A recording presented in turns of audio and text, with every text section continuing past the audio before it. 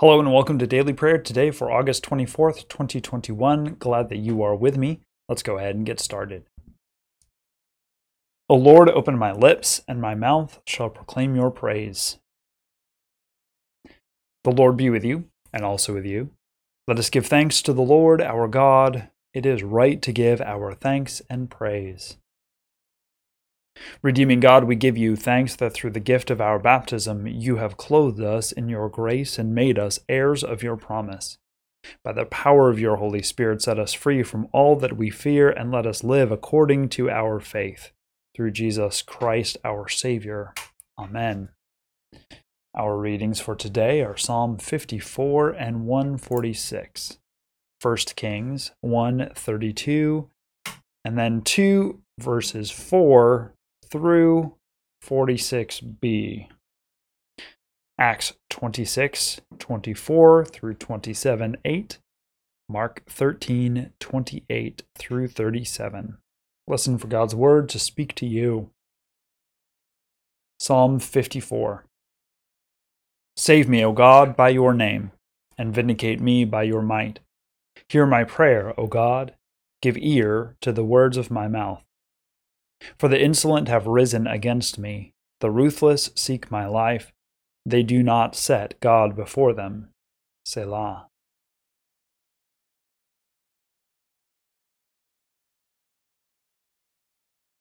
But surely God is my helper.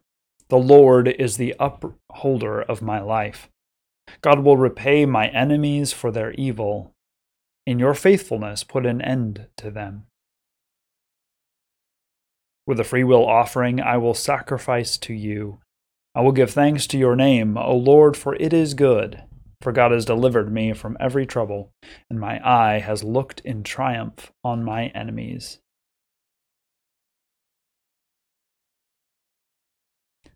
Psalm 146. Praise the Lord. Praise the Lord, O my soul. I will praise the Lord as long as I live. I will sing praises to my God all my life long.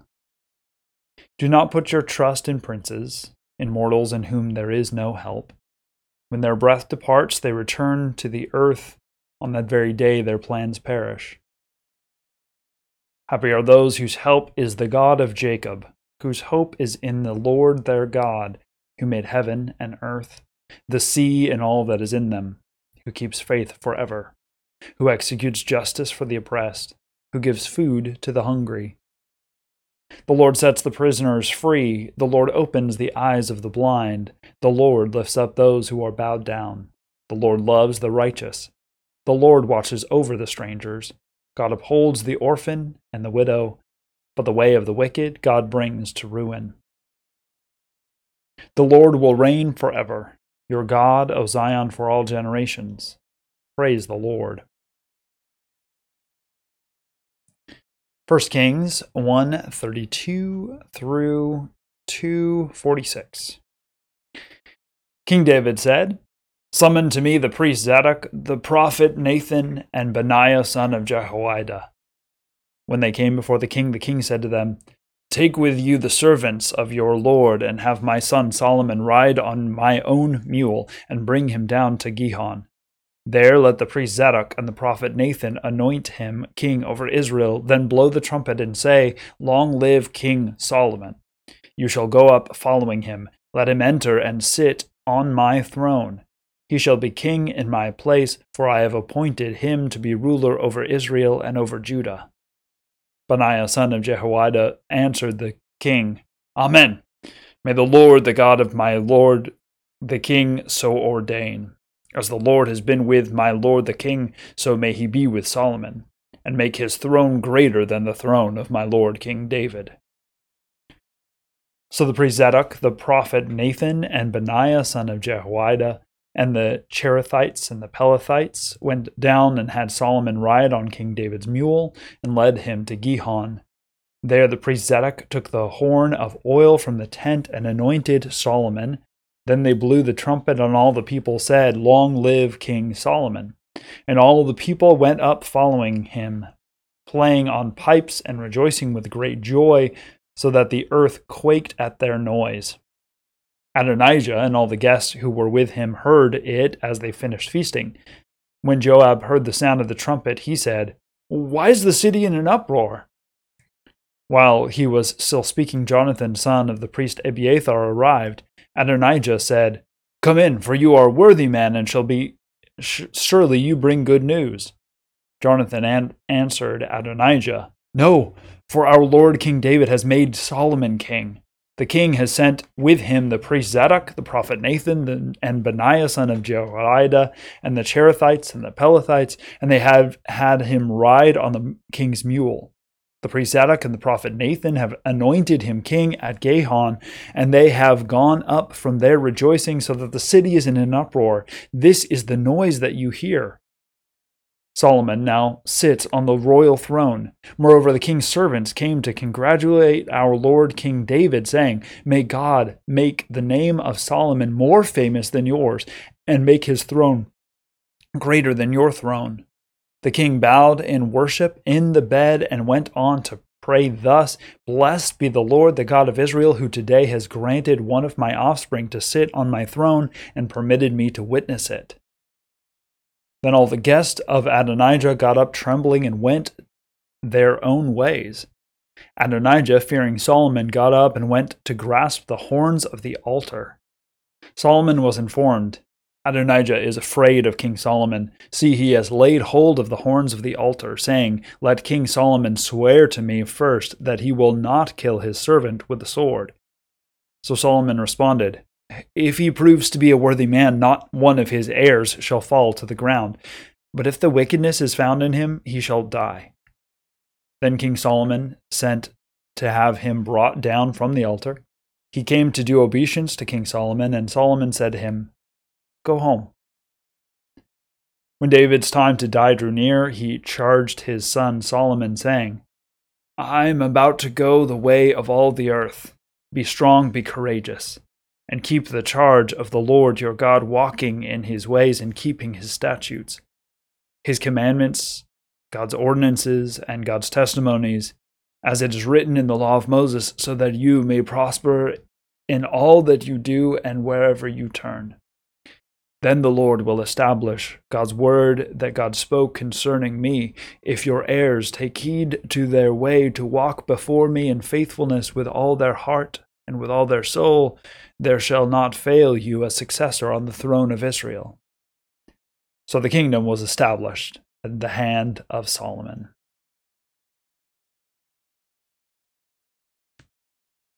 Acts 26:24 through 27:8. While Paul was making his defense, Festus exclaimed, "You are out of your mind, Paul! Too much learning is driving you insane." But Paul said, "I am not out of my mind, most excellent Festus, but I am speaking the sober truth. Indeed, the king knows about these things, and to him I speak freely, for I am certain that none of these things has escaped his notice. For this was not done in a corner. King Agrippa, do you believe the prophets? I know that you believe." Agrippa said to Paul, "Are you so quickly persuading me to become a Christian?" Paul replied, "Whether quickly or not, I pray to God that not only you, but also all who are listening to me today might become such as I am, except for these chains." Then the king got up, and with him the governor and Bernice and those who had been seated with them. And as they were leaving, they said to one another, "This man is doing nothing to deserve death or imprisonment." Agrippa said to Festus, "This man could have been set free if he had not appealed to the emperor." When it was decided that we were to sail for Italy, they transferred Paul and some other prisoners to a centurion of the Augustan cohort named Julius. Embarking on a ship of Adramyttium that was about to set sail to the ports along the coast of Asia, we put to sea, accompanied by Aristarchus, a Macedonian from Thessalonica. The next day we put in at Sidon, and Julius treated Paul kindly and allowed him to go to his friends to be cared for. Putting out to sea from there, we sailed under the lee of Cyprus because the winds were against us. After we had sailed across the sea, that is, off Cilicia and Pamphylia, we came to Myra in Lycia. There the centurion found an Alexandrian ship bound for Italy and put us on board. We sailed slowly for a number of days and arrived with difficulty off Cnidus. And as the wind was against us, we sailed under the lee of Crete for Salmone. Sailing past it with difficulty, we came to a place called Fair Havens, near the city of Lacia. And from Mark 13:28 through 37. From the fig tree, learn its lesson. As soon as its branches becomes tender and puts forth its leaves, you know that summer is near. So also, when you see these things taking place, you know that he is near, at the very gates. Truly I tell you, this generation will not pass away until all these things have taken place. Heaven and earth will pass away, but my words will not pass away. But about that day or that hour, no one knows, neither the angel in heaven nor the Son, but only the Father. Beware, keep alert, for you do not know when the time will come. It is like a man going on a journey when he leaves home and puts his slaves in charge, each with his work, and commands the doorkeeper to be on the watch. Therefore keep awake, for you do not know when the master of the house will come in, the evening, or at midnight, or at cockcrow, or at dawn. Or else he may find you asleep when he comes suddenly. And when I say to you, I say to all, keep awake. The word of the Lord. Thanks be to God. All right. That was a long stretch. I'm probably going to cut some of that out. But okay, so we have 1 Samuel, or 1 Kings. Solomon has now taken over as king. And he has given these, that is all accomplished, right? They put together this cohort. They go and march Solomon before all the people, and then have him sit in the throne of David, and a proclamation sort of is given by proxy from David. These important people in the town, in the city of Jerusalem, Benaiah and Zedekiah, or no, anyways, all of these people are saying, this is now the new king, and everybody's saying, long live the king. We have a new king now in Jerusalem that's great, his Solomon. Long live Solomon. Well, all this ruckus and all this sound is coming up from Jerusalem, and the people over at where the other son is trying to crown himself king. I can never remember this guy's name, but that's okay. Adonijah. Nope, that's somebody else. Yeah, that's Adonijah. He goes, what's going on? And one of the sons of Abiathar says, they've crowned another king. It's Solomon. Everybody's excited about it. And so Adonijah realizes that he's been sort of outmaneuvered, and so everybody just leaves from that place. Because again, the transfer of power in a monarchy can be a very, very dangerous time, especially if you are part of that family. Adonijah knows that he is in trouble. In fact, he holds on to the horns of the altar. Now, this was an important image. The altar there, the place where the sacrifices were made, this was a place where someone who had accidentally killed someone else, someone seeking justice, someone seeking mercy, could go to the horns of the altar and hold on to them and seek that justice and that mercy. So he does this, and he says, don't hurt me. And Solomon says, okay, bring him to me. And he asks for mercy. And Solomon says, fine, but if you cross me, I will kill you. And we have these words from David to Solomon, and they are chilling. They're horrifying, right? Because instead of passing on sort of like these good qualities that David has that we have seen, his instructions for Solomon are, these people that I showed mercy to, that I was a good person about, kill them all. So David wants Solomon to take revenge on all of his political enemies, and so he does. Solomon is also particularly brutal in many ways. He sets things up where he kills Joab, who also goes to those horns and has him killed while holding on to the horns. Not a great thing. He sets up where the old man is supposed to stay in Jerusalem, and if he ever leaves, then he'll kill him. And so he kind of sets it up where this is going to happen, but he's sort of kind of absolving himself. It's pretty troubling, and it's not meant to be a good thing. This is not meant to be oh, look at Solomon, he's so great. There are some things that are great about Solomon, but he also takes a lot of the bad from his father. So yeah, there we have that. Then we have from Acts, Paul has just given this full sermon and this full sort of testimony to Agrippa and Festus. And Festus says, you're out of your mind. You've been thinking too much.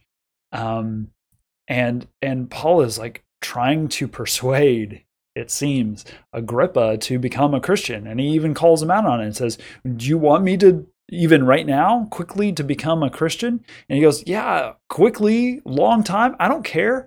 You and everybody here, I want you all to become Christians like I am, except for these chains. This is his deepest desire, that people come to the Lord, that people come home, they repent, they come back to the living God. That appeal, that urgency that Paul has is certainly something to be admired. Here, even before the most powerful people in his country, in chains, he is willing to unequivocally proclaim the gospel. I am not ashamed of the gospel, he writes to the Roman church.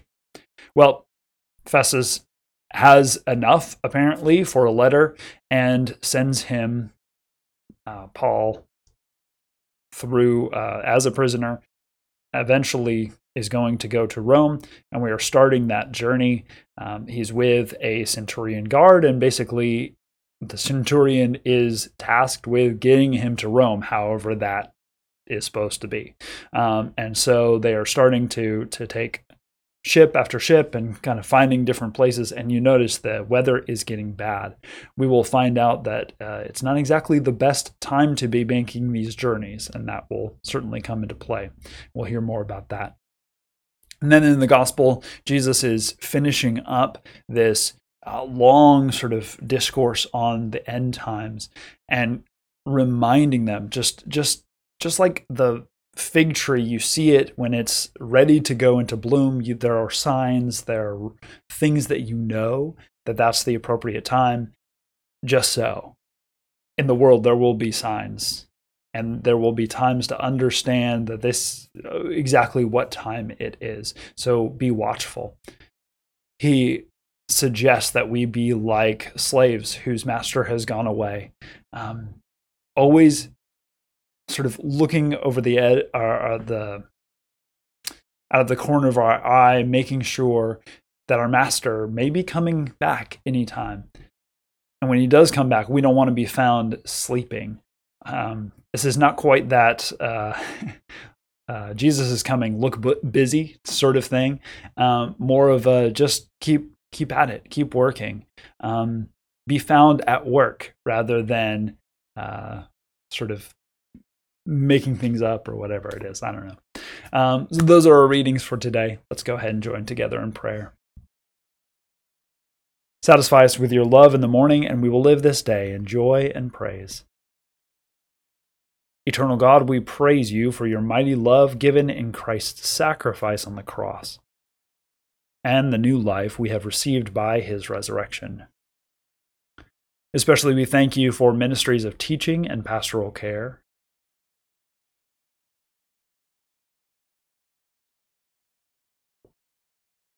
those who work to help and heal, sacrifices others have made for our benefit, opportunities for our generous giving,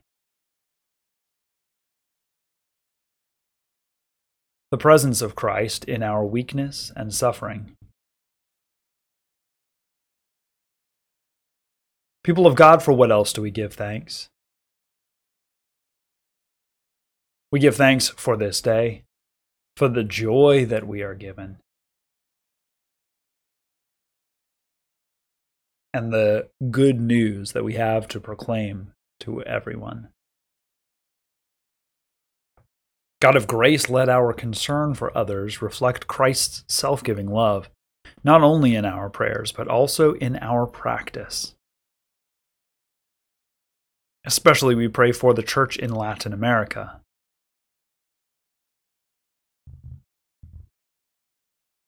A right relationship between humans and the earth.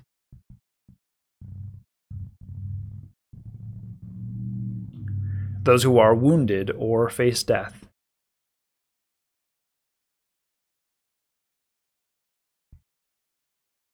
Those who keep watch over the sick and dying.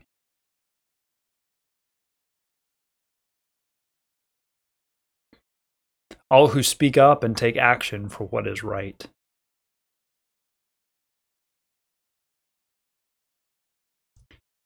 People of God, for what else do we pray?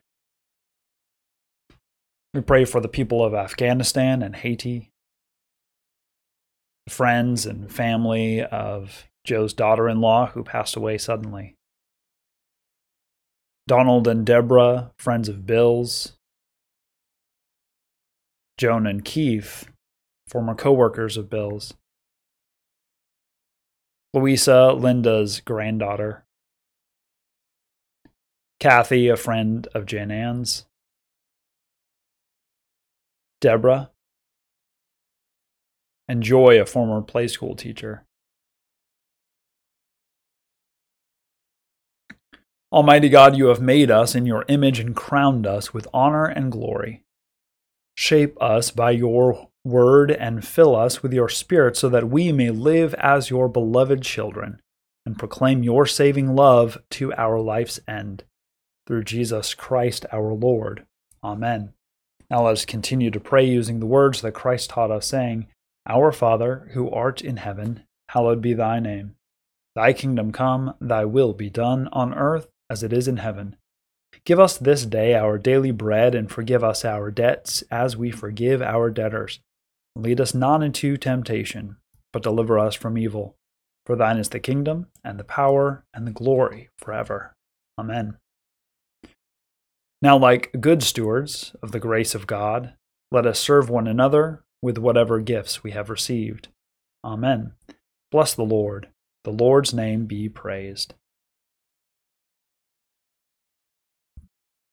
Thank you so much for joining me today for Daily Prayer. Join me tomorrow for some more. Like this video, share it with someone else, click on the subscription and the notification button, as well as going to our website, johncalvinchurch.org, for more information. Our liturgy today came from the Book of Common Worship, the Presbyterian Church USA 2018 edition. Our readings came from the New Revised Standard Version of the Bible. Thanks for joining me. Have a blessed day. We'll see you next time. Bye.